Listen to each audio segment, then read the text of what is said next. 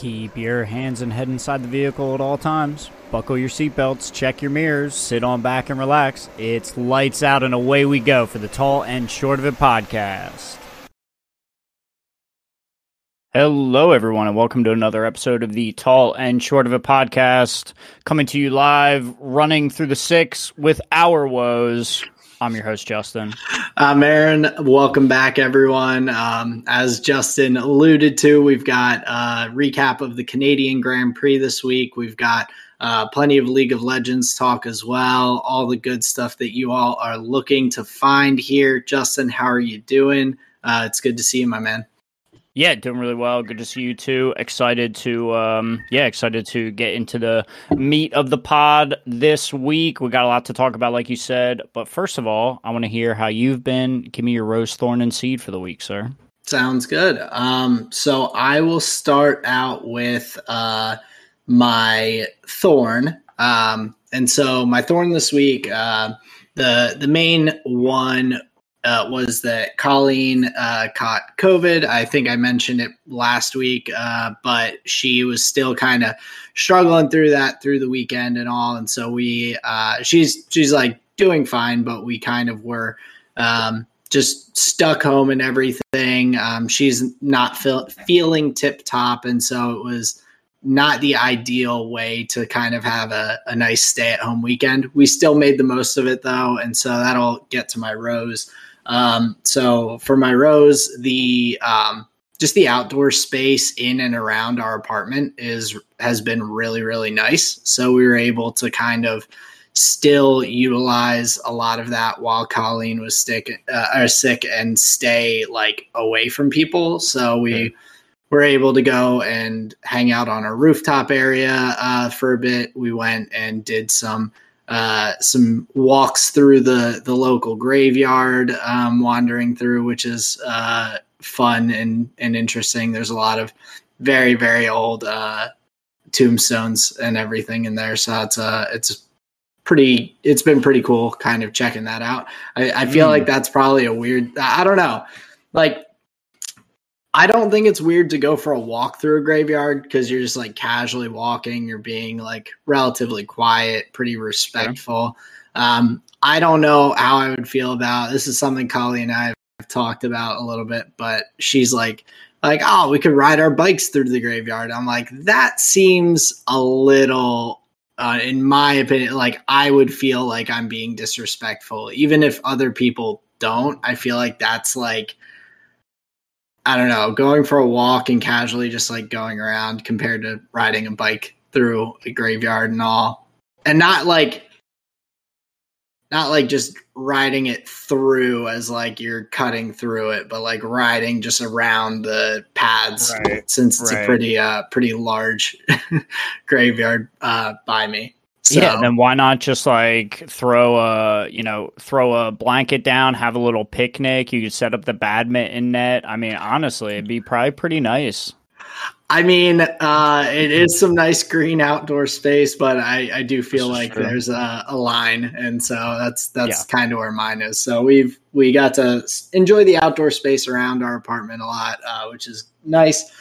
And then my seed is that I am looking forward to going on vacation this weekend. I have not really done much vacationing over the past few years, just obviously with the pandemic. And then prior to that, when I worked and lived down in Virginia, I really wouldn't take much time off because I was always stressed out about what is going on at work, and like if I'm gonna end up with all this craziness and like not be able to relax. So other than the occasional beach trip here and there, this will be kind of a nice few days off to just relax a bit. Yeah, that's really sweet. Often I find myself like wanting on vacations. I think I'm just like restless in general, or I'm just like a homebody. But overall getting a couple of days free and clear is pretty sweet. So I'm looking forward to that for you because that's really sweet. Thanks, man. So I'm definitely ready for it. But yeah, that's my rose, thorn, and seed for this week. But what have you got for us? What's going on over there down your way? My card table was stolen, and that's my thorn for the week. So stolen, more like conveniently thought it was theirs and took it when they moved out. So most of the efforts to recoup said card table has gone into the void, so that's pretty frustrating. But yeah, I think where was this at? It was in like at my office, at my massage office, where we would play cards. So Right. I stowed the table like in the kitchen, off out of the way. And when one of the other tenants left, they took the table thinking it was theirs. Because we reached out to them and I was like, yo, that's our table that you took. And she was like, oh, blah, blah, blah, blah. I thought it was like, nah. Has yet to return it. We've reached out. So it's just like, oh man, that's tough. But that's annoying because especially once people go, they are like, and I've experienced this in like hotels and property management, just like once you're out of sight, you are not a priority for them anymore. They're like, yeah, nah, I'm gone from here. So like you'll probably get the table back, but it'll be on their time. It'll be like, well, okay, I was in the area and I had it in my trunk just in case I was like by, and then they'll drop it off. But yeah, and that'll be way too late, not on my timeline. So overall, me and Sarah have just been like grexing back and forth about it. But yeah, I think it'll come back. My seed for the week, however, is a little spicier. So I have been waiting for an opportunity to recoup the very lucrative investing opportunity from last summer, 2 summers ago. So Double Masters, Magic sealed product was a banger, had the Mana Crypt, the Force of Will, the Jace the Mind Sculptor, all sorts of sweet cards. And like a fucking Yahoo, I just bought a box and cracked it all open. I was like, I want to see what's in here. And now those boxes are literally like $800. They were retailing at like $275, whatever, like when you originally buy them. Yeah. So I'm like, yeah, cool. Some of the singles I got are like, I'm very, very pleased to have cracked them open. However, given another opportunity, I would say, fuck the singles. I want to invest in the sealed product. So this coming Double Masters 2022, I kept my eyes open. I did some savings, and I was like, all right, it's gonna be insane. So the first available listed price was like $270. The next day or 2 days later, they start doing like the big spoilers, the big like, whoa, these are the cards in the set. Within the first 24 hours, the price went up $15. Within the next 36 hours, the price was up to $300. Boxes are now sitting at $316. Wow. That's before shipping and taxes and everything. Sheesh. And now, after like the spoil, they've released a lot of what's in the set. Like, obviously, just number go up. So I am like over the moon that I was like, okay, I see a mistake. There's an opportunity in the future to not make the same mistake, and I made a plan. I was like, I'm going for that. So we did that. I'm just going to throw it up on the shelf and check back in 3 years and just fucking quadruple all my monies.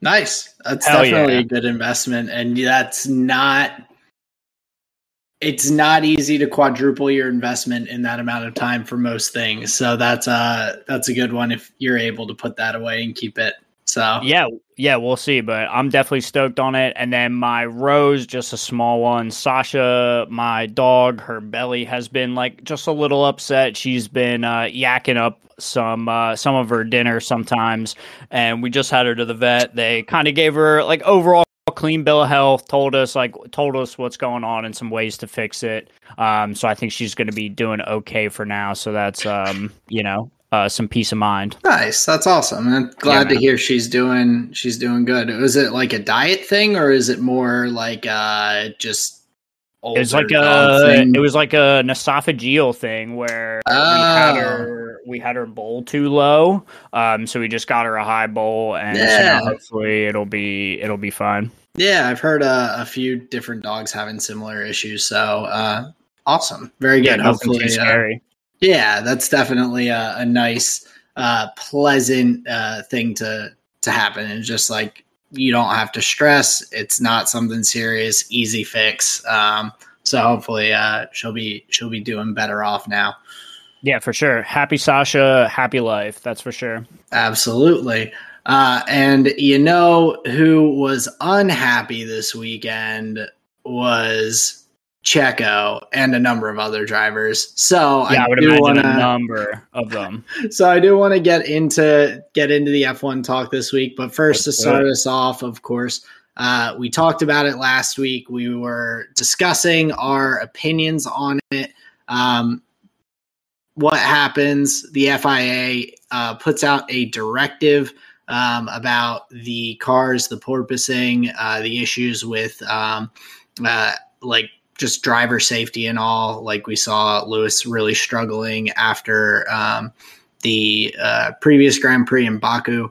So they say, come out, issue this directive that says that the vertical acceleration will have a limit that's acceptable for oscillations for the drivers. So they're implementing that. I don't believe everything's fully set in stone yet, but there's no directive of X height of your car or anything like that. So it does not punish the teams that had figured out how to resolve the porpoising issue.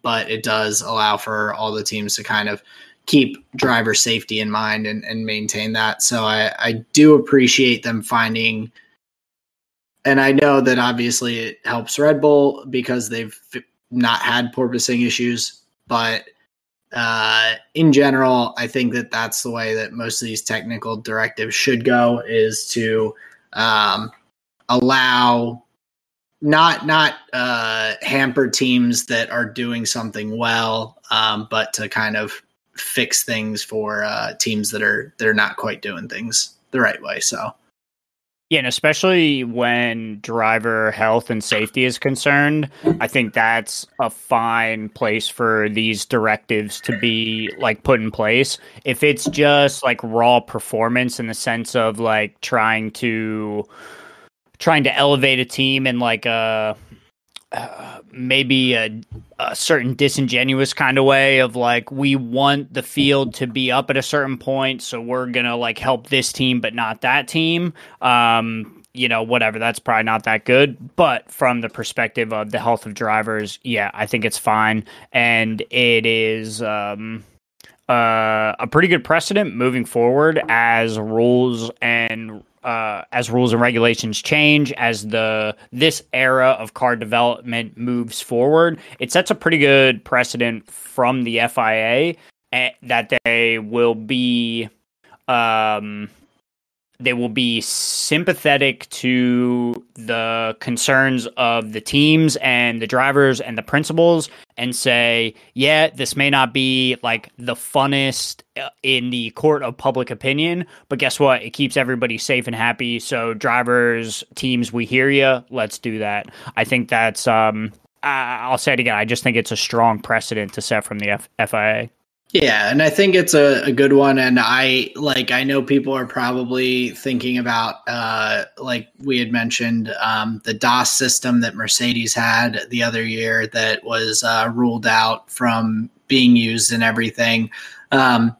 but they didn't stop it from being used through that season. It was allowed to continue and everything, and just was not allowed to be used following years and everything. So I think that is like a technical directive that does kind of just specifically hamper one team, which ideally is not the way that I would like to see it. I think that this was handled pretty well overall. So hopefully this does set a precedent moving forward to not hamper teams that have figured out something innovative, something creative and all, that can kind of level up the field in general.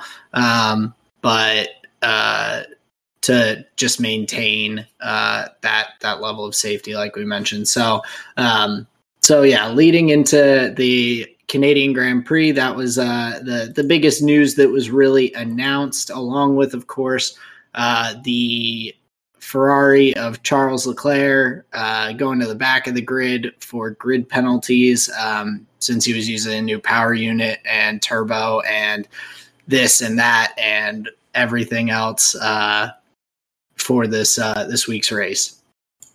Yeah, and I don't remember, did that come before or after practice or a qualifying session, or did Ferrari know that going into the weekend? No, I'm pretty certain they knew it going into the weekend. That was announced on the 16th, last Thursday, so that would have been before any of the practice sessions or anything. Sure. Okay. But I mean, it was already kind of assumed, due to his car issues in Baku, but that does kind of give us a little bit of discrepancy between the qualifying and the results there, and then the actual starting grid leading into the race. And so we had, during the qualifying, we had Leclerc run in Q1, make it into Q2 because Yuki Tsunoda was also taking engine penalties. So if he beats Yuki, he starts in 19th instead of 20th, which is what ended up happening. I was pretty surprised, though, just looking at the qualifying and everything. I was pretty surprised to see both of the Aston Martins out. We did have wet weather qualifying, but Seb is typically a wet weather fiend out there. And so I was pretty surprised to see him that far down the grid, down in P17. Yeah, there's something to be said for the drivers that are like strong in the wet but don't have the fastest car, though, right? Like, is the performance loss that comes with the wet track and the tires and having to manage those laps like very differently, especially wet qualifying. I'm curious if there is some kind of disconnect between, like, or what would that be? It would be like an inverse relationship graph or something, where the higher the skill of the driver only matters to a certain point, and then like the car factors in. I'm curious if there's something like that in effect with a qualifying like that, because you're right. Even in the Aston Martin, Seb has been able to get a little more out of it. And even Lance has been pretty decent in the wet and decent in qualifying overall. So you're right. That is kind of a curious standout. I guess the other thing to mention, though, is they both were knocked out in Q1, and in Q2 and Q3, the track did start to develop a bit of a drier line. Things were drying out. People were switching to the intermediate tires as opposed to the wets. And so I think when it is that wet out, it is a bit more of a crapshoot for sure, where it's like sometimes maybe you're too far back from the person in front of you, and that water that they pushed out of the way is like now settled right back into where it's at, and you're ending up with some different wet patches and all. But well, and the spray looks brutal. Like, that's got to be so tough to deal with. So then there is the element of just like waiting the whatever 300 meters that, the spray has died down, and like sacrificing time and saying, I need that guy to be so far away because I can't fucking see the circuit. Oh, 100%. Like it is unbelievable looking through those driver cams. I don't know how they see anything. But just kind of moving up the grid in the starting and everything. We had some other unfortunate and kind of disappointing positions for some of the drivers. Lando DNFing in Q2 and crashing out there, and then Checo similarly just having a really, really rough go of it in the qualies and everything. And then I'm trying to. Did he crash out as well in quali or? Yeah, I thought so. He crashed in Q2, I believe. Yeah. It would have been crashing Q2. And then, but that also makes him like, it wasn't necessarily the worst. He could have been further down with that DNF. He actually got kind of lucky. He should have been 15th.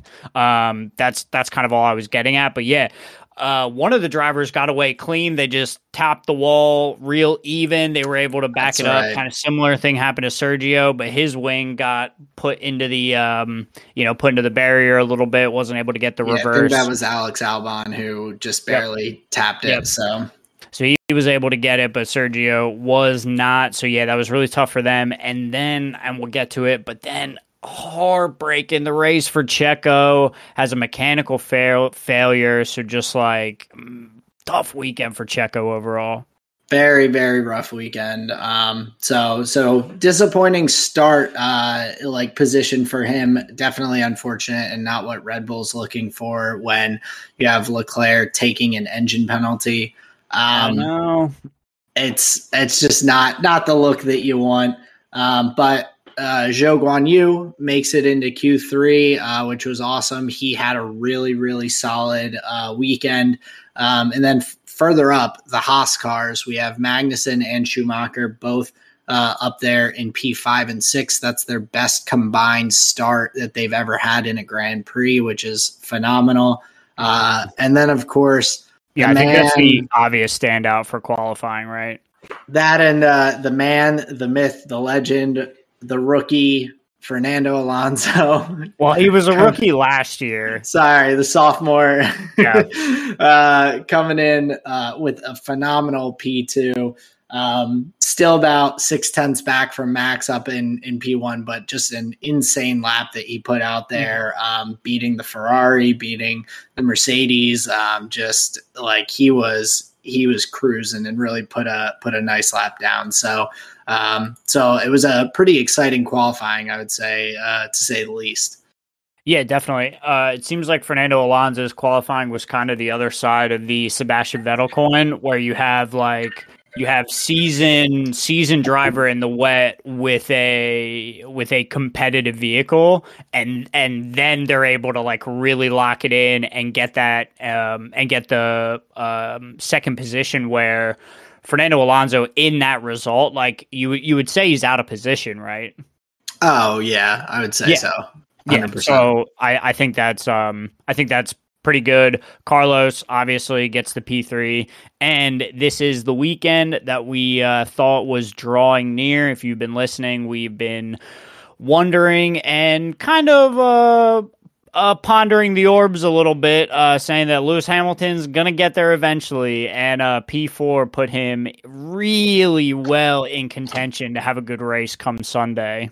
Yeah, and after Friday in one of the practice sessions, saying that from the setup they were using then, that the car was basically undrivable, to go from there to putting in a P4 quali is just unreal. So very, very good on him to put that together and have a nice qualifying. And of course, that led into a very nice race for him as well. So a pretty interesting race. As we mentioned, Checo, of course, ended up having a mechanical issue with the car, I believe hydraulics or gearbox, that ended up having him stop around lap 7, I think. So super early in the race. And then I think my biggest heartbreak though from this race was Mick Schumacher. Of course. Unbelievable. Just qualifying, really, really great to see him up that high on the grid. Then just to have the car kind of break on him and everything during the race and DNFing is rough. I'm looking forward to him getting points. He's definitely showing some progress as a driver and some growth. So that's good to see. But Haas had a pretty rough weekend after an insane qualifying and starting positions. We see Magnussen going wheel to wheel with, and it's just so funny to me that, and like, not ironic or anything, but Lewis gets into these wheel to wheel battles and bumps into people all the time, and he almost always manages to like come out unscathed when both cars are able to continue, when it's just like a bump of the wheels or anything like that. But Magnussen ends up with a broken front wing, gets black and orange flagged, which makes him come into the pits and change his nose. And then he was just pretty much out for the rest of the race. It was pretty brutal. Yeah, it's a tough opening sector from the start of the race, though. Obviously, it's going to be really tight. I don't think either driver was really doing anything wrong. Oh, not at all. They were just squeezing around, and unfortunately, took the wing damage. I do want to stick on Mick Schumacher just for a second. Sure. In the radio message when he had turned off the car, oddly like confident tone in his voice. He said, "Man, we were on it." Like, it didn't sound like any lack of confidence, anything. It was just like, shit, the car crapped out. It wasn't anything he did. He had a great qualifying. So you're right. I think we're seeing great progress from him, and in that little window into the mentality, I would say he's got some pretty good morale about him. Yeah, and I think that's good because I think there have been a lot of questions about him as a driver just in general because of his name and all. People are always gets looked at with a very critical eye. Sure. There's definitely some even I put it to him last week. Yeah, I mean, there's definitely some fondness that comes along with the Schumacher name, but with that name, it also carries a pretty heavy weight of expectations as well. So seeing him have a really nice weekend and make some good quality progress in his driving and in his level, that's awesome to see. So definitely big props to him for this weekend. I'm very happy to see him making that progress.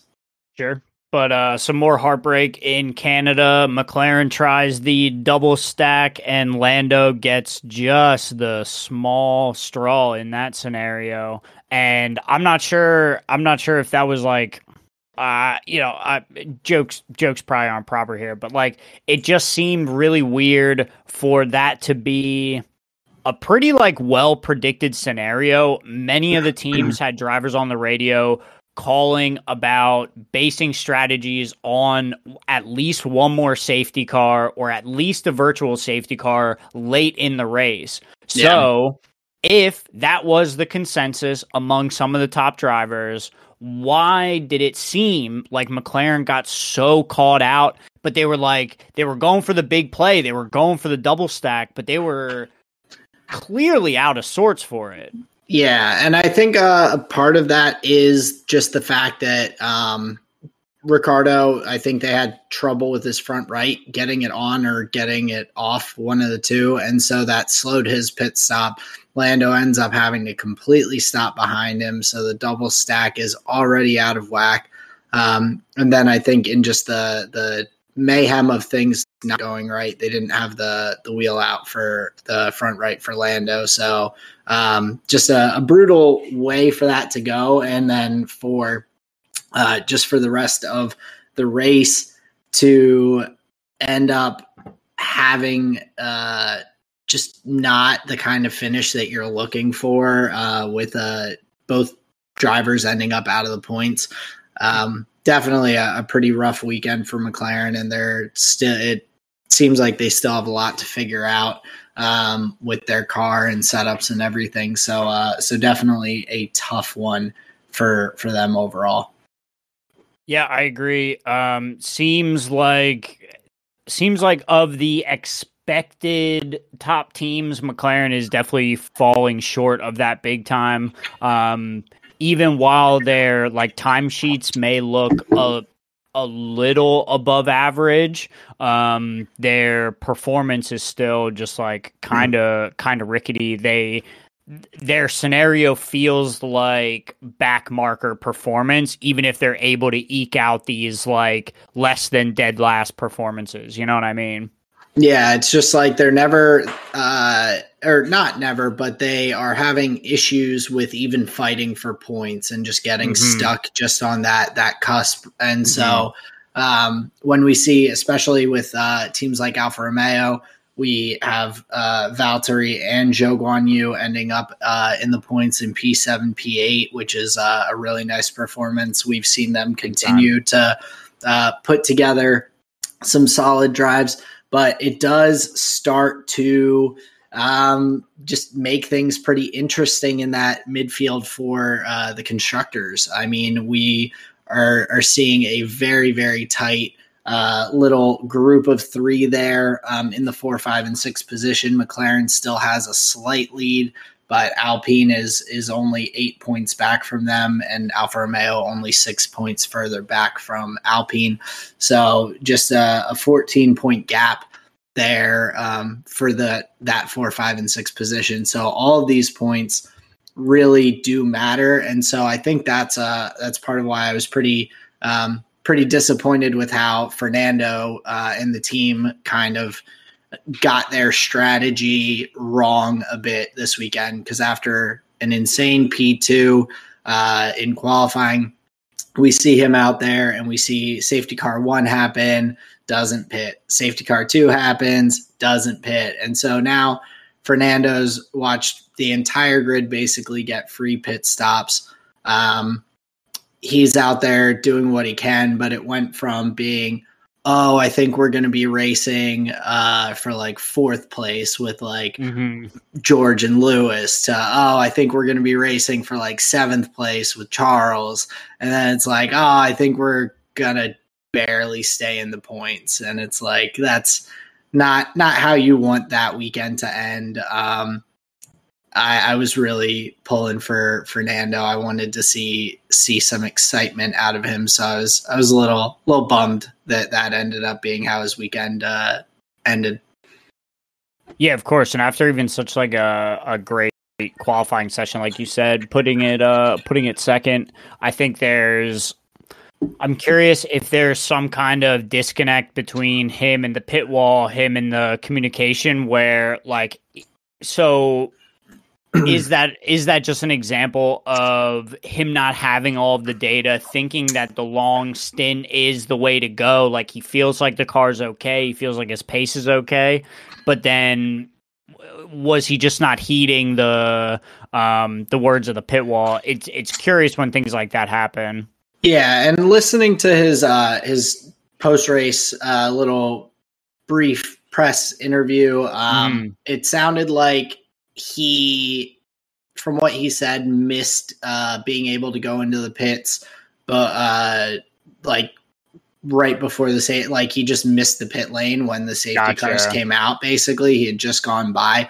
But I do also think that that's something that is kind of on the team and on the pit wall. I mean, we see these other teams that they see something like that happen, and you see guys diving in the pit lane before the virtual safety cars announced, but like they are anticipating that happening. And like, yeah, that could bite you in the ass if you go in there and it ends up being that, I don't know, the car is able to just make their way off the grid relatively easily. But I think that some of the teams are willing to take that risk, and when you're Alpine, surprised that you don't kind of take that risk in one of the 2 virtual safety cars that we had early on. Yeah, no, I agree, and especially when especially when you think of, oh man, who said it? I forget who said it, but it just like it like reformed the way I understand race strategy, where he said teams aren't like making these split second decisions in the moment. He said they're activating decisions that were set up way in advance. So that's what like the plan A, plan C, plan D, when they're saying that, these are the things that they're talking about. So it's like they would hopefully have put a plan in place where it's like, okay, laps 7 to 21. If there's like a word of a safety car, we're dashing into the pits. So then everybody's aware that like at least that's a possibility or something to be prepared for. So when you think about it as these pre-made decisions that are just activated in the moment, it is odd that they were a little bit behind the curve.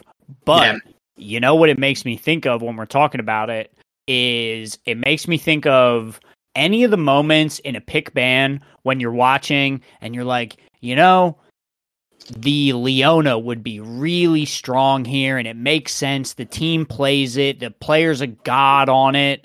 And then you see like the left and the right, the hover, the over the shoulder, and then they just lock Soraka and just fucking lean back. It's like, wait, we all said Leona. We all said, right? That feels like that kind of moment where it's like, well, yeah, but right now I know better. I know what we said, but right now I know better. Yeah, it I think could be a combination of that too, of just like thinking that they have the best strategy and all, but I think that we've just seen a lot of team strategy errors throughout the year so far. We've seen it inhibit and hurt Ferrari. We've seen it do the same for Alpine and some of the other teams as well. McLaren, just it has been biting a lot of the different teams, and so I'm hoping that I want to see. Yes, I want to see strategy and all make a difference in how the race ends up, but I do also want to see the drivers getting their best opportunity to put their skills on display and all. And so definitely a bummer for Fernando, but Esteban Ocon picked up some solid points for Alpine though ahead of the Alfa Romeos up in P6. But the getting up to Charles Leclerc, I was pretty surprised, I think, at his struggles kind of making his way through the field this weekend. I expected that new engine, that new turbo, all that stuff to be similar to what we had seen with the Mercedes when Lewis was getting those engine penalties and making his way through. So I expected a bit more from Charles, and I was surprised to see him even at some points on the medium tires versus drivers on the hard tires and just not being able to have enough pace to get past them. And I don't know if that's because of the deg that the Ferrari was getting on the tires or if it was just other people, I don't know, having taking better care of their tires and all, or what the situation was. But well, listen, after 70 laps, a couple of race slowdowns, he made it from 19 to 5th. I think at a certain point it would be more of we would be more talking about the failure of Lewis, Carlos, and Max, of allowing him to get any higher than he did. That's fair. Eventually it starts being a failure on the other drivers and the other teams. Like, my man was all the way back there. Yeah. So I think P5 is a pretty aggressive finish for a start like that. Yeah, even with the engine advantage, at the end of 70 laps, he made it 14 positions. I think that's really strong. And it shows I think the grit, a little bit of perseverance. So yeah, the holiday would have him be like racing Lewis at the end for P3 for the podium. But just realistically, I think P5 like looks pretty damn good. Yeah, it's definitely like salvaging a weekend that you have kind of a just bad luck or like is not going to be the easiest going into it. I think that the reason that I was I am a little down on it is I think he should have been able to be up there fighting with George and Lewis, because he went on the hard tires to start the race. He made up a lot of positions by not pitting when other people did under safety car. He was making his way through the field, and then he just got stuck behind, I believe it was Esteban Ocon, for just a lap after lap. And you hear the broadcast and they're like, he needs to start like getting one position per lap. And then you just see 3, 4, 5, and he's still behind Ocon, just like stuck there on, at that point, I believe the medium tires, so Ocon's hard tires, and just like not having the pace. That, I think, hampered him just immensely from being able to get up to fighting for that P3, P4. And so I think that's why I was a little down, is I think he salvaged it pretty well for the weekend, but I think that there was still that extra bit that could have turned out even better for Ferrari. Especially on a weekend where Checo ends up out of the race, they end up not making up quite as much as I think they would have hoped in the constructors fight there. So yeah, I think this may be a scenario of Charles Leclerc didn't lose the race; he just ran out of time. A little bit. Okay, I think. Yeah, well, he just lost a little too much of that time being stuck behind Esteban. So props to Esteban too. But Mercedes really pulling out a great performance in that P3, P4, as we had mentioned. George continues to stay in that top 5 for every race this season. So he has now made it eight races without finishing outside of the top 5. So that's one. Big props to Mercedes and not having any sort of reliability issues, knock on wood, that to at least as of yet hit George. But really just awesome performances by him throughout the year. And then big props to Lewis getting back on the podium. The place where he got his first F1 win 15 years later. F1 or ESPN's F1 Twitter account put out a picture of Lewis and Max next to each other after the podium and just titled it "Nature is Healing," and I think got a good chuckle out of me. Yeah, that's pretty funny. So Lewis back on the podium. First race this season since I believe week 1. So yeah, it's been a long time coming. Obviously, we knew it was going to happen. The most exciting thing, obviously, was the hunt from Carlos Sainz down on Max.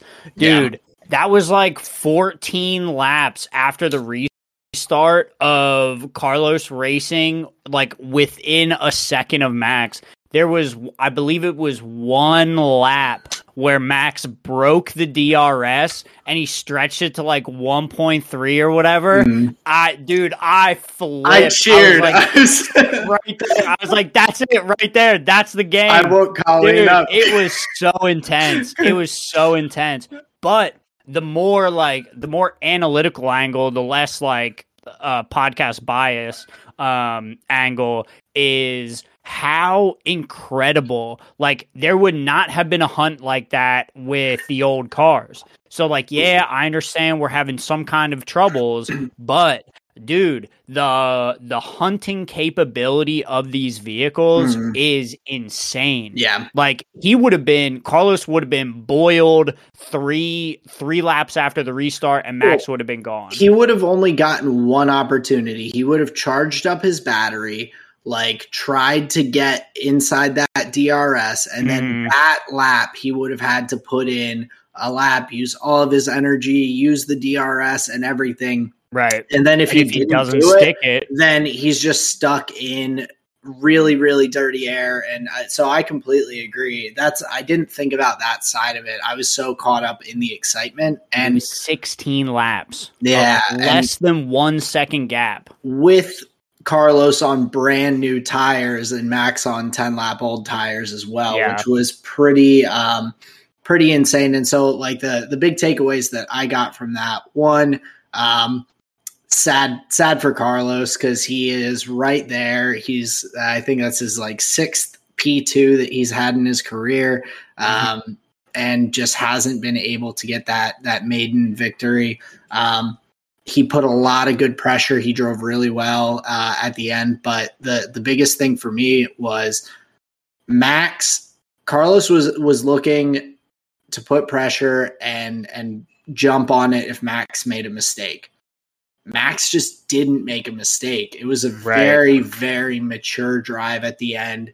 He was keeping his gap just far enough. We saw a couple times where in one sector of the lap, Carlos gets it down to 4/10, 3/10, somewhere in there. And then by the end of the lap and the long DRS zones, Max had pushed it up to 8 or 9/10, where it was just a bit too far of a gap for the Ferrari to make it up.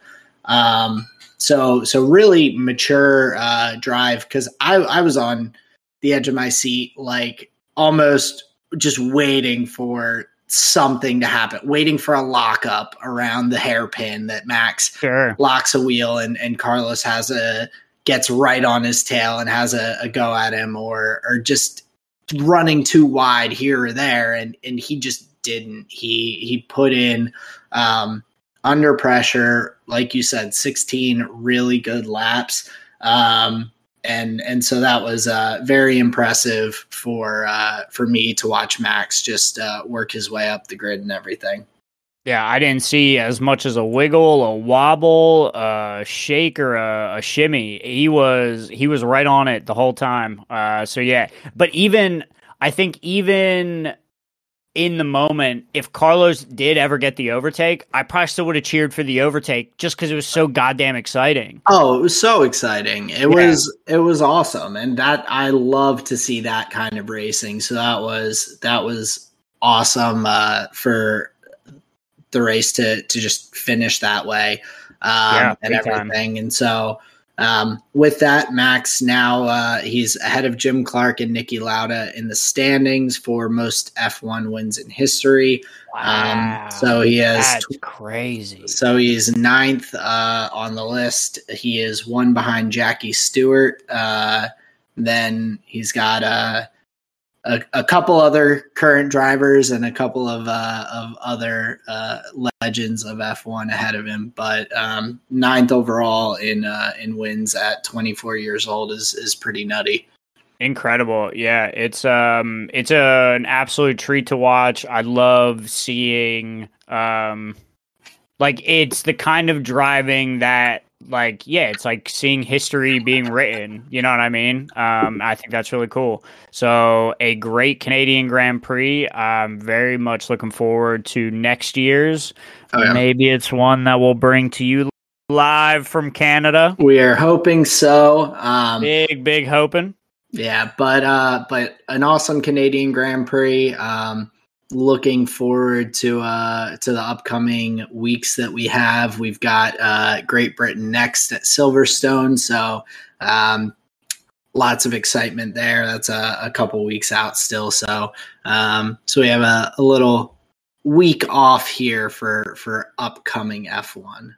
Mm-hmm. Yep. But what we do not have time off from is League of Legends. We had so many games, bunch of different regions. Everything is firing off. We picked a couple. We hand selected. We weeded through the chaff. We squeezed all the melons to see what the best fruit was going to be. So we handpicked these games for you. We're going to be talking about RNG versus FPX. We're going to be talking about T1 versus KT. We're going to be talking about EG versus 100 Thieves and EG versus Cloud9. We wanted to focus in on the North American squad that performed oh so well at MSI, but let's start with RNG versus FPX. Sounds good. So over there in the LPL, RNG with their new top laner Breathe coming in. I was like, I don't know. I was a little nervous for RNG because they did not start out that series too hot. The FPX with especially the top lane Kale was just brutal. It's also just really interesting, and as we go through these matchups, I will look to highlight some of these picks. But seeing the difference between the LPL, LCK, and then over in North America and the LCS, it's been interesting just seeing all the different picks that have come out in that RNG FPX series. That the Kale in the top lane was so strong, and I think we're gonna I feel like there are like two very different ways that you can go with your drafting and everything, but that is just a very strong one, having the ability to do AP or AD on the Kale in the top lane and kind of balance your comp that way and almost have a flex, even though it's not moving lanes. But RNG just really got kind of run over in that first game. Yeah, and I think there were a couple of different factors. The jungling from FPX was super aggressive. They targeted the top lane pretty well. Clid on the Lee Sin looked really strong. Obviously the aggression from top lane that we used to see, he was known for his who's the Wart Rider guy that hops off, what's his name? The champion, Kled. Yes. Yeah, Klid was known for Kled up top, if I remember correctly. So yeah, the aggression translates well. I think he was kind of MVP of game one. The Lee Sin really did work for FPX, and they were just able to translate that early game aggression into some strong objective control. Yeah, and going into game two, we see a little bit of a different style from FPX, but I thought that they very easily could have won that match. That was tight for quite a while. Clid on the Kindred, along with Care on Galio. That was a awesome combo, and to kind of wombo. They focus the top lane very heavily. Get in there, the Kindred ult to keep him alive, along with the Galio coming down on top for all of the CC, and then a free hitting Kale was a really, really interesting style. Breathe played really well on the Fiora, though. He was just putting out tons of damage. And then Gala, of course, with the with the Ezreal, also putting out. No, he didn't have a Triforce, so no tons of damage. It's so hard not to hear freak when I hear that phrase. Yeah, neither of them had a Triforce, so I should have saved that. But but Gala and Breathe really carrying the team damage for RNG, winning some pretty close fights as well, to kind of push that into their favor and eventually win game two. Yeah, I think what was unfortunate about that game two draft is RNG grabbed the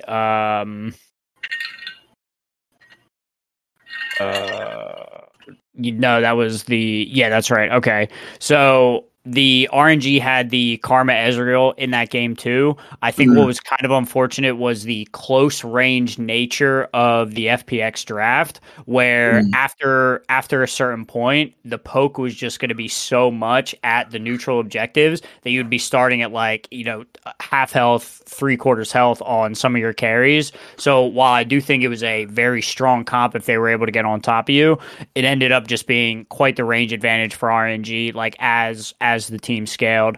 Yeah. But yeah, overall, I think game two was really close, and then game three was just a run over from RNG. Just strong early game, strong mid game. Their draft was great. Like what's interesting from RNG, even in the game that they lost, they're first picking Viego. Like that says something so much about their playstyle where on blue side every time they want that Viego. They don't care what happened in the previous game. They don't care. That is their top priority. Blue side grab the Viego and it works. They can be so aggressive no matter what their mid lane pick is. The Viego has so much early game control. A lot of times he's able to single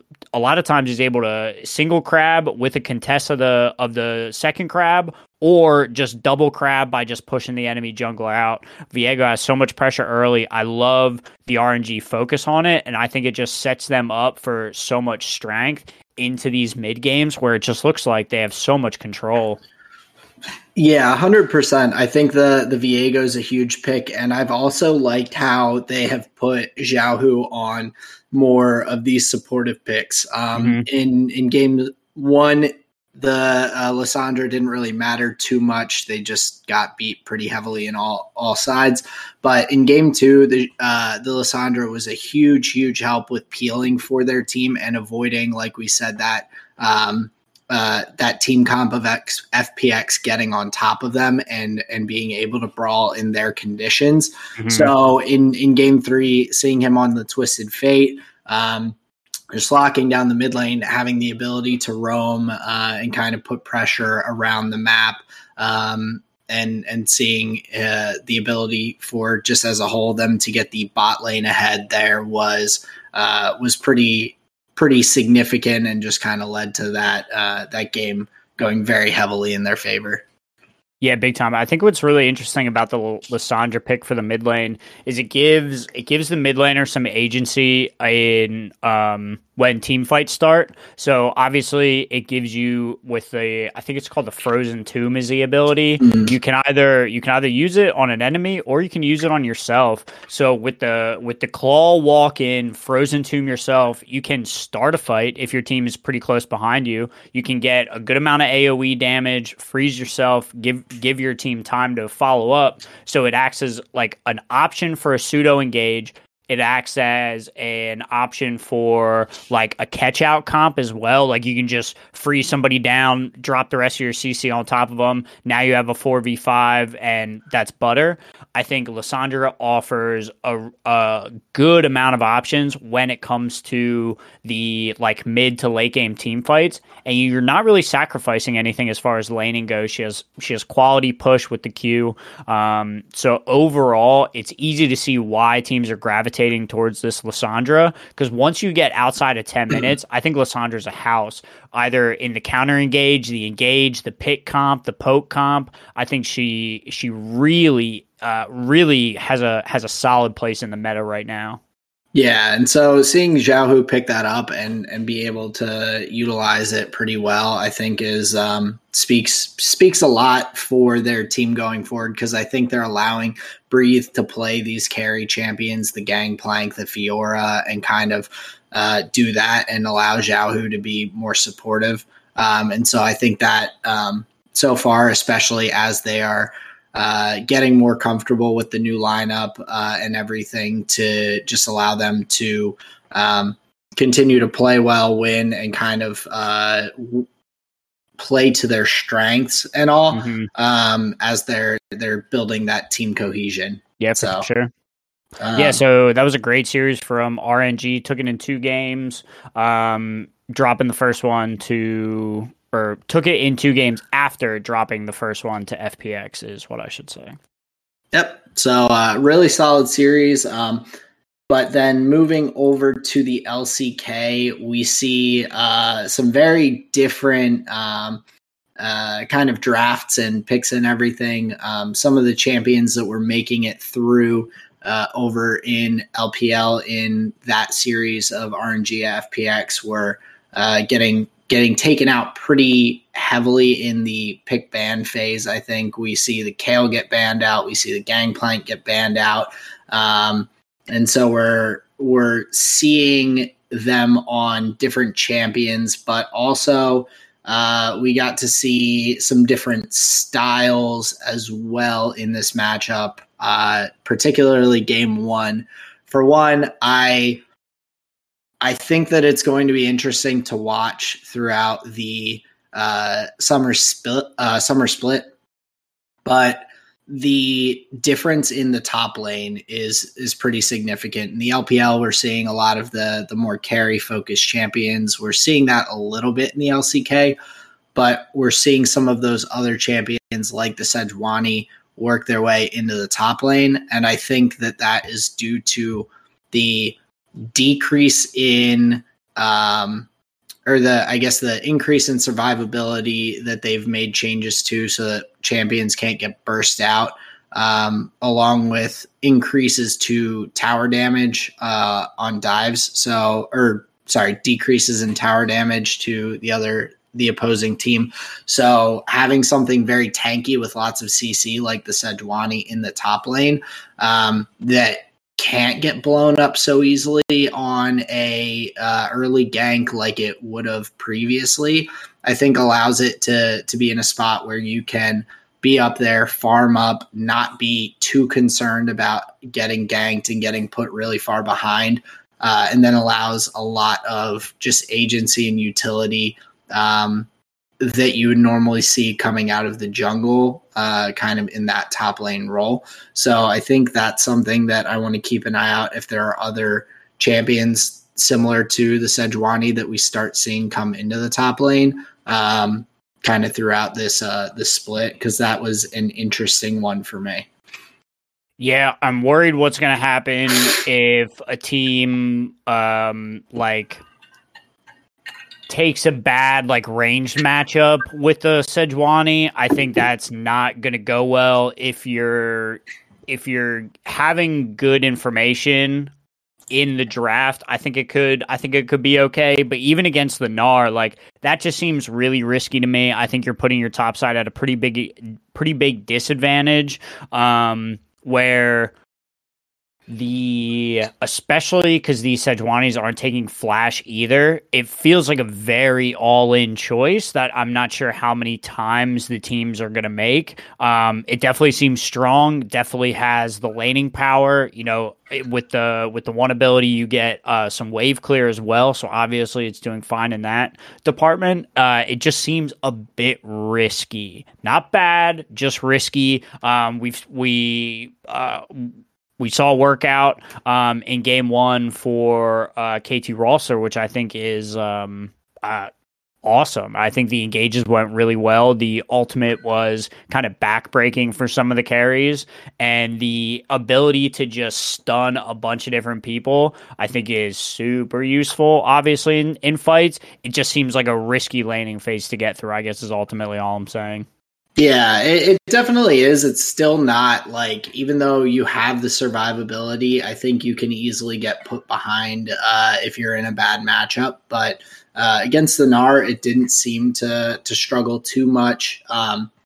But also just game one, I mean, T1's draft was just kind of bizarre and out there. They were trying something very different. And so, I mean, props to them for coming out and just giving it a shot. But the Callista Camille in the bot lane was just not, it didn't work out like I think they expected it to. The Kassadin against the Azir is a decent counter, but I think they just ended up with the bot lane getting a little too far behind, and in the mid lane with the focus that KT put on Faker early as well, to just not be able to have their kind of just go in team comp, Yeah. get to where it needed to be able to win those team fights. They just got put a little too far behind for that. So we see them go back to something a bit more standard in game 2. Yeah, and what was interesting, just last point on game 1, I think it was a highlight of Tom Kench's strength, big time. You used the term last time, disruption. They were never able to kill the Tom Kench. He was too tanky. Their dive comp was never able to get the initial kill that's supposed to steamroll, and it was that Tom Kench that was just always in the way, eating the friend that was getting killed, just like totally swapping around the focus. So yeah, I think the Tom Kench was a real backbreaker for the team comp. But yeah, T1 looks to swap up their team composition here for game 2, which I think obviously ended up going pretty well. Corky right now, it seems like, is just doing a disgusting amount of damage between the phosphorus bombs and the Qs. Yeah. It's no surprise that players want to pick it. Yeah. Faker, his use of the package too, like going in there, leaving that burning trail behind him and everything, was utilized very well in game 2 and 3. He looked really, really good. We do see KT go with a little interesting support pick of their own with the Jarvan at support. I just don't, even with all the kind of support focused bans and everything, I'm not quite sure what teams are seeing with those kinds of, like, the Camille support in game 1, the Jarvan support with the Kalista in game 2. I understand that there's multiple CC options and things like that with those champions, but I just don't see what it brings that something else, a Leona, a Thresh, something like that, doesn't. Sure. Yeah, and I definitely understand that, especially when we're used to teams that are just like thinking about just like kind of chalking the 2v2 and thinking about just like doing their best to play for the late game and the team fighting. Jarvan Kalista just says, I want to kill you, hopefully on level 2, but then when you don't make it happen, it just trickles down in power level so much quicker than the other picks do. But on the flip side, if Jarvan gets like a double kill really early in the game with a sick knockup, he's able to like roam mid, pick the mid laner, you're like, okay, well, maybe there's something to it. It's just unfortunate that the kill, like, quote unquote kill lanes, they just really don't ever look that good in competitive, because like you can still win a 2v2 with Leona. And she'll do so much more later. So yeah, I definitely see your point on that one. I see what they're going for, but yeah, really, really all in, and against the Tom Kench, Yep. Bro, you gotta bench the Kench if you're gonna try and go forward. Bench the Kench, because it's so strong right now, and he gets so tanky. You do see him get banned out by KT in game 3. Yeah.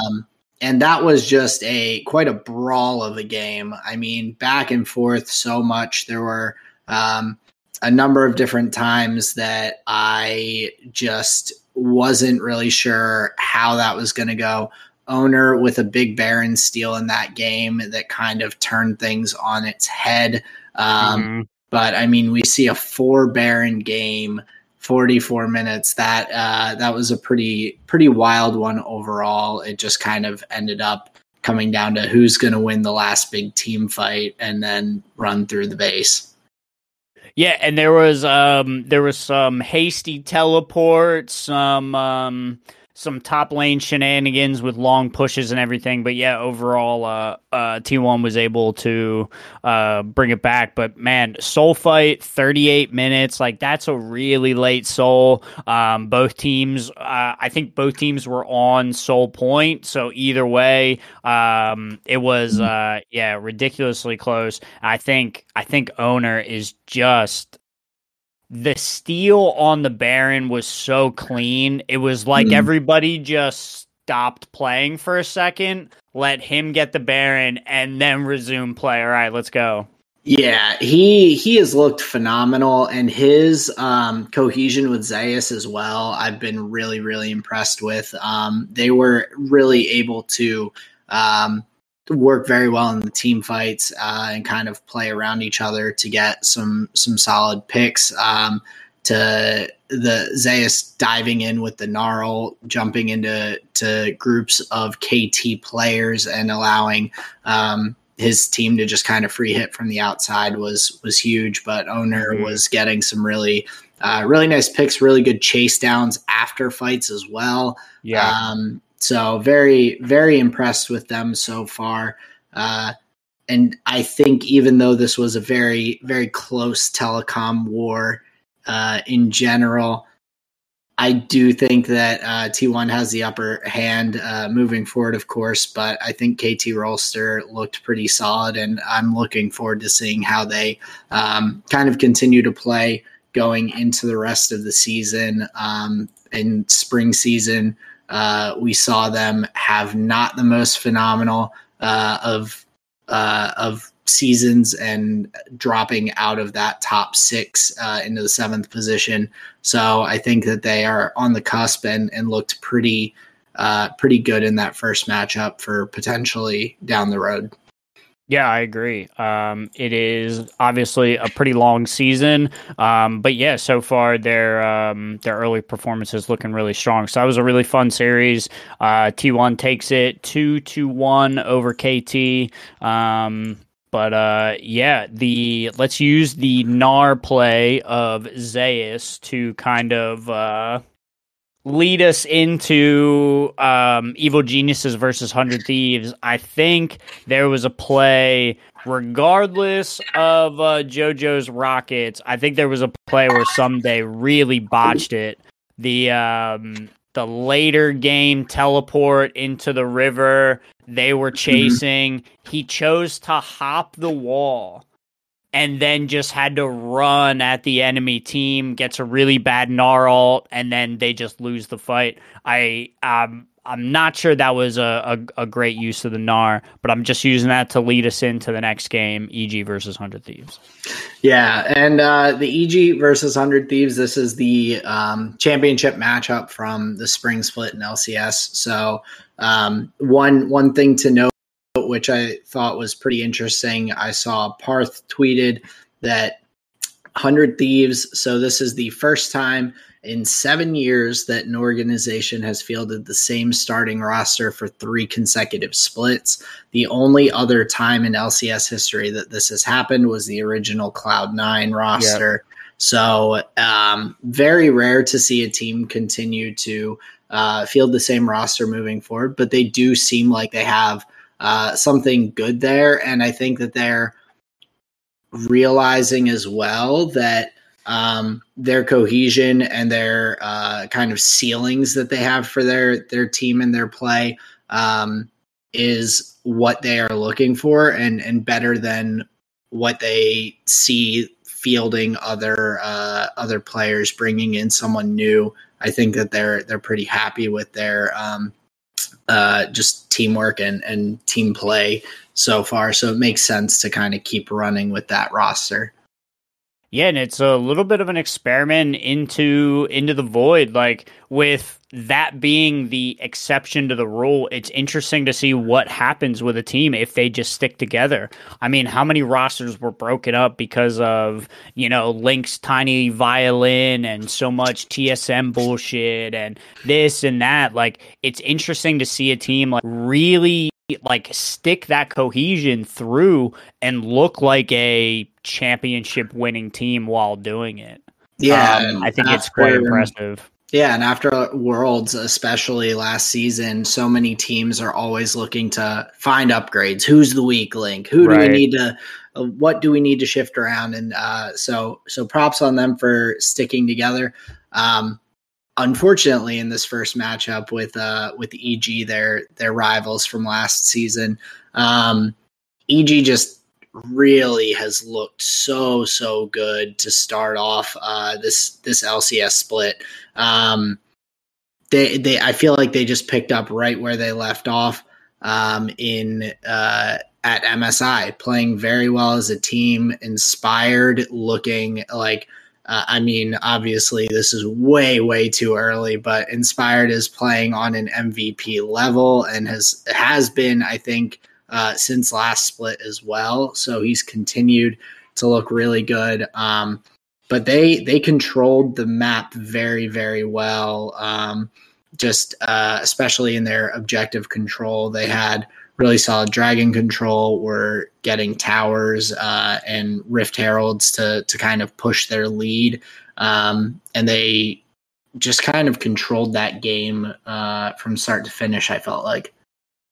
Yeah, big time. And they were just aggressive. They know the right fights to pick. And after they've picked them, they'll likely kill you. They are aggressive. They move forward as a squad. Their fingers are fast as hell, and they have the vibe on the Rift as a hive mind where it's 5 entities all working as like one thing. And once you see teams start really moving like that, that's when it's trouble. That's when you're likely playing against a different beast. Yeah. And the EG team really kind of has that. And whether it's up to like JoJo's confidence just leaking into the other members, whether it's Inspired's like leadership from the jungle role, I don't know what it is, but they are playing incredibly well. I think Impact is just a contentious top laner. He is just doing so many right things. They at every role they're impressive. Yeah, is kind of what I'm getting at. Yeah, and not to knock 100 Thieves, because they do have a solid lineup and played pretty well, but overall it was just Evil Geniuses were kind of ahead in every role. I think it's what I am imagining is happening, which I can't speak to completely, but it seems like Inspired's just aggressiveness and pressure from the jungle to put pressure on his lanes and everything. And Vulcan seems to also be very impactful in terms of his. I would imagine he's doing a bit of the shot calling, the way that they're moving around, and that he is kind of looking to get ward coverage and move around and assist other lanes as well. I think they do. They look like kind of just this ball of death, just moving around from objective to objective, winning team fights, winning the 1v1s, and just kind of winning across the board. So very, very impressive from them in that matchup.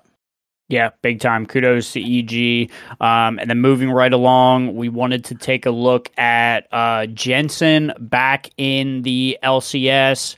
Cloud9 had the first matchup of the summer split against Evil Geniuses with Jensen as their mid laner. We wanted to check in and see how it went. And I would say it delivered. I think Jensen played really well. The Victor looked super strong. There was a lot of elements from Cloud9 that looked really good. I think Fudge's Fiora was terrifying, to say the least. I think he was playing that really well. Obviously, at home in the top lane on the carry style top laner, so that was really fun. But yeah, I thought it was a fun game overall. Yeah, and I agree. I think in general, I was a little bummed that C9 started out 0-3 in the starting weekend, but of course they did not have their starting bot lane, which really seemed to be the area that was kind of lacking, getting further behind and allowing each of the other teams to kind of take advantages and end up winning those games. Unfortunately, like King and Destiny, I think it's a combination of them still improving as players, but also them being kind of thrust into this position where they probably have not practiced quite as much with the main roster, with Fudge, Flabber, and Jensen. So Jack had tweeted out earlier today that today is the first day of scrims with their actual LCS roster. So Berserker and Sven scrimming in the bot lane. I'm guessing there was just a slight delay after their boot camp in Korea for Berserker getting back with visa things. So it'll be interesting seeing and checking back in, I think, this coming week as to how they do this weekend and if they can make any kind of improvements or just see where the actual roster's at. Of course, still very early, and 1 week of scrims with the full squad is probably not going to make too many immediate leaps and bounds, but it'll be good to see them kind of as a whole the way that we're expecting. So yeah, I agree, and especially with the upgrade of, I can't speak too much of Berserker. I haven't watched as many of his games, but with Sven in particular, that's just going to be an insane upgrade. So I'm looking forward to seeing him in the support role for Cloud9. But even in the game against Evil Geniuses, I'm not even sure it was a concern of like the main roster or not. Jojo Pion was just 1v5 with Corky Rockets. Like some of those big ones that he landed just shut down fights for Cloud9. They were like, well, guess we can't go forward anymore. And like that was like, oh my God, like this champion is very strong. So strong. And so they utilized it very well. They utilized the poke of the Ezreal and the Corky, but along with the Sejuani ults and Trundle being able to get in there, they played very well to kind of tie things up in a pretty competitive match. So, like I said, unfortunately, C9 not getting the win there, but it was interesting also seeing the Sejuani, as I had mentioned, coming into the top lane here in the LCS as well. So early on, I think, like I said, I want to kind of keep an eye on some of those top lane picks and how the meta shifts and changes. Because I think that will be very interesting to kind of watch at how things evolve throughout the split. Yeah, for sure. And obviously, game one, even over that weekend, I'm sure, picks developed and teams saw this and that. So that was a very, just fresh look at it. But overall, I think the team comps look pretty standard other than, like you were saying, the Sedge top lane. But yeah, it's going to be an interesting split. EG starting it off on a fucking tear. Looking forward to Cloud9's full roster. And then we'll check in on some of the other teams as we move forward here. Yeah, absolutely. So looking forward to it. But Justin, did you have any other notes that you wanted to hit before we kind of get to the endings of the episode here? No, not for League. I think we hit those games pretty well. Some of obviously some better performances than others, and obviously we won't be covering only these teams. We'll do our best to spread it out as well as we continue to squeeze the melons to see what is best for the viewers. Sounds good. So looking forward to that melons reference, by the way. Okay. But yes. So wrapping up the League of Legends talk, did we have any Magic the Gathering this week that we want to get into? Only that I won games. That's all I guess I really want to say. Any like in-depth talk is, kind of meh, but I just want to give a big shout out to Death Magic, Veil of Death MTG on YouTube. He is ever so gracious inviting myself, Buddha, and Braxton on the regular to join him in games. So that's always really fun. So GG's to him, Buddha, and Braxton. It was really fun. Here's what I will say.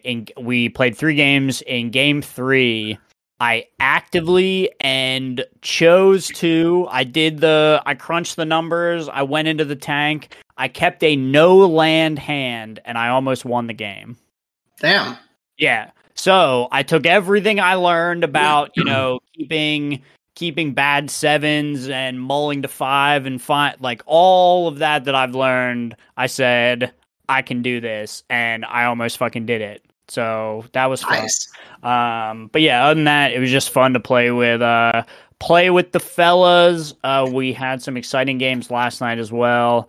I won the second one. I was at 1 life. They thought I was out of it, but I'm never out of it until until the cows come home. So I took that game in amazing fashion. Milk Breath was stunned. He said, "Oh, I can't believe it."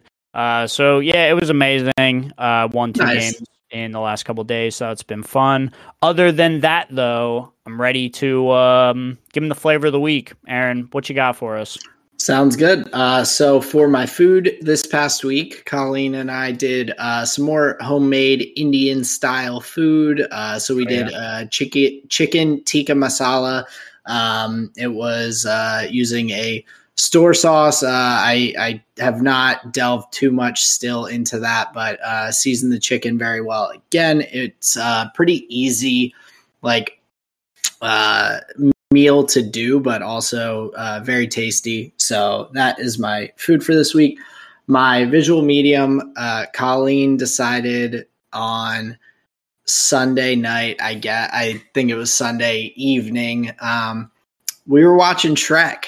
So we watched Shrek. It was pretty entertaining. I think it has stood up pretty well over the years as a decently entertaining movie.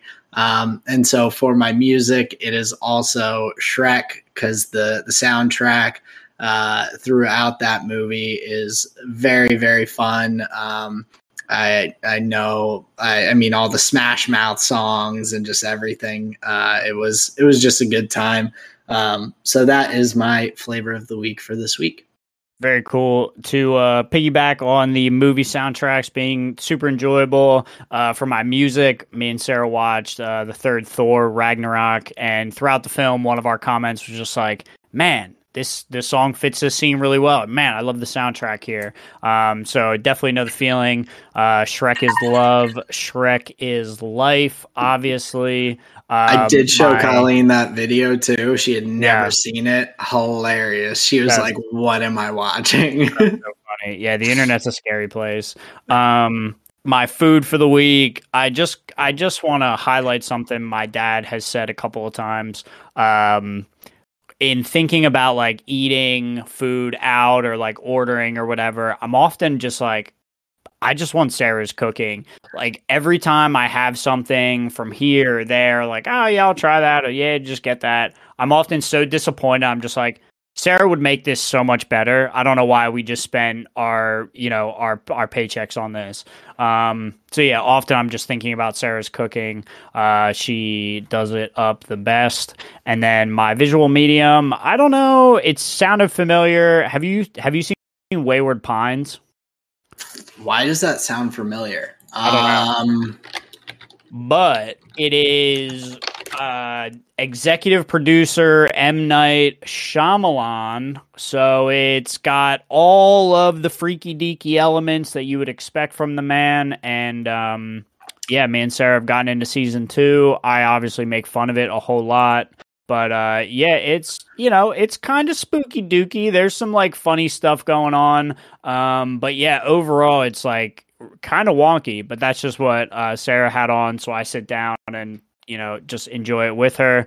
But yeah, short, sweet, that's my flavor of the week, my friend. Very cool. I don't know why that sounds familiar, but I may have to check it out. Some M. Night stuff is entertaining every now and then, so like you'll see all of his other films in the show. You're just like, oh, that's just like, oh, well, he did.